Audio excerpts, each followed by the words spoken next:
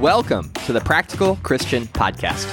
I'm Travis Albritton, a former rocket scientist turned digital missionary, here to bring you the bite-sized tips and strategies you need to become an effective Christian. Thanks for tuning in. Now let's jump into it.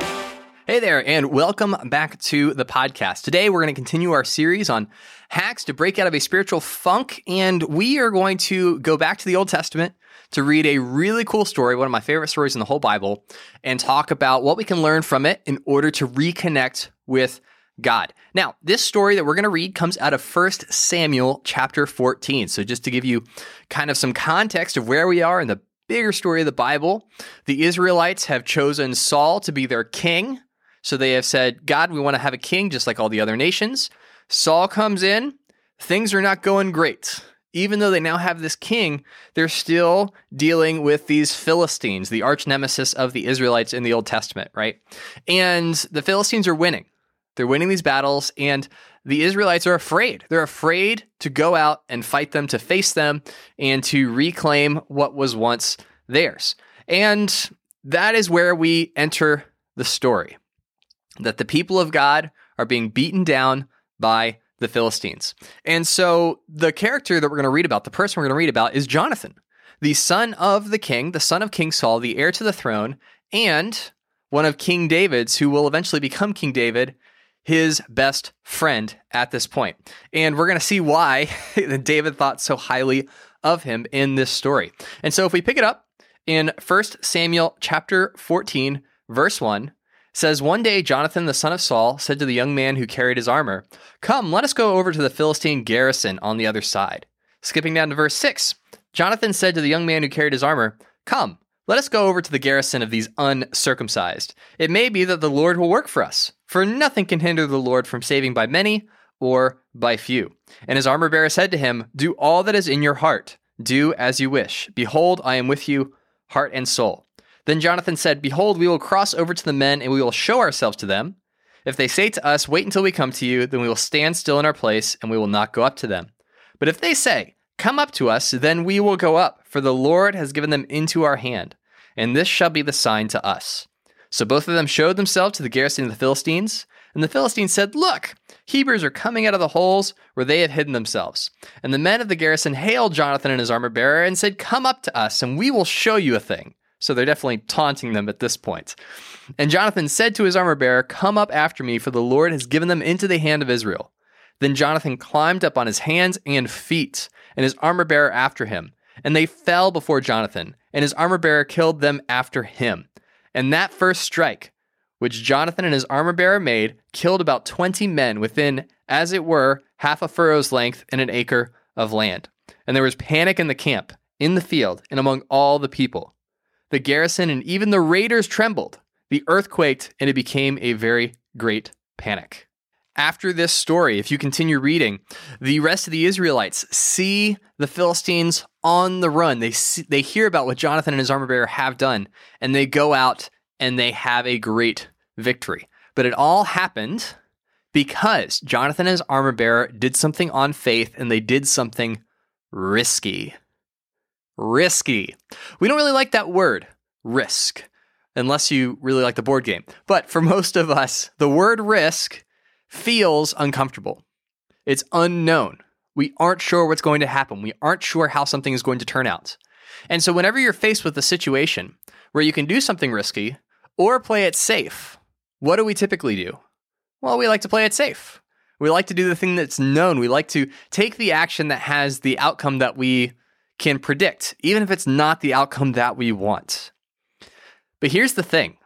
When it comes to living by faith, when it comes to walking with God, God always responds to people's faith after they have taken that first step, after they have stepped out and said, I will take a risk. I will do something not knowing how it's going to turn out because I am pursuing God, because I'm trying to live out God's desire, his will for my life. And I'm going to trust that God is going to take care of me, even though I'm doing this really risky thing. Just think throughout the entire Bible, so many stories that come to mind, whether it's Meshach, Shadrach, and Abednego, saying, "We are not going to bow down to the idol that you have built, King Nebuchadnezzar. We would rather burn in the fire, but God could deliver us if he wanted to."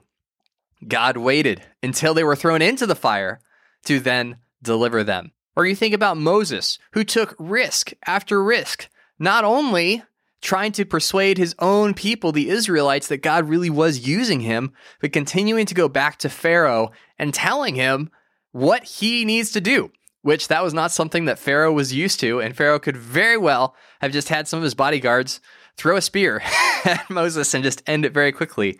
But God protected Moses, and God protected his people from the Egyptians.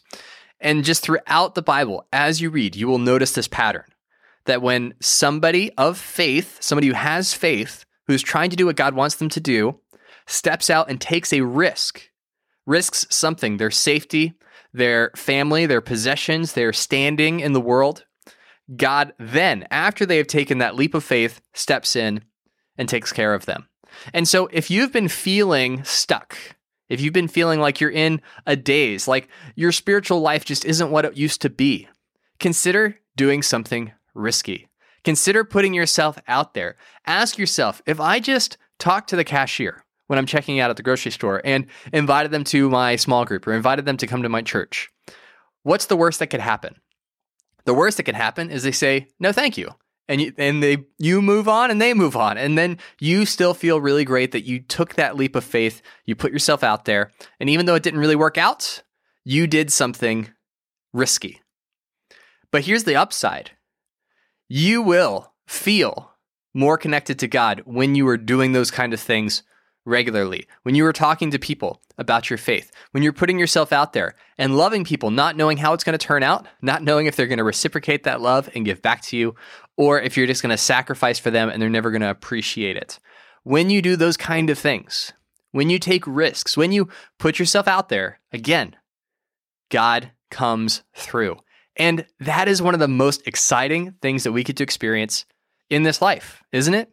When we get to partner with God in his mission of reaching the lost, loving people, and bringing people into his kingdom and bringing people closer to him. When we get to partner with him in that work, that's some of the most fulfilling, purpose-filled times in our lives. I know for me, whenever I get to study the Bible with someone and teach them about what it means to follow Jesus, and they make that decision to become a Christian, I'm just floored. I'm just so excited about the fact that God would use me as an instrument to help someone else come to faith, and to be able to see it and witness it and experience it is one of the greatest feelings in the world. But those conversations don't happen unless I initiate, unless I put myself out there. Risk denial, risk being said no to, risk feeling weird, risk feeling like an idiot for saying something and putting myself out there not knowing how it's going to turn out. But when you do those risky things, when you take those leaps of faith, and that becomes a part of your rhythm, that becomes a part of the way that you operate in the world, it is nearly impossible to feel separated from God. It is nearly impossible to feel distant from God when you are partnering with him, quite literally, in your day-to-day life. So if you've tried the previous 8 tips and tricks and hacks that we've talked about over the last couple of months, and you're still waiting for the one thing that you feel like could really push you over the edge, regain your fire, regain your zeal for God, this is it. Do something risky. Do something faithful, not knowing how it's going to turn out. And I can promise you this, regardless of how it turns out, you're going to feel closer to God after you do it.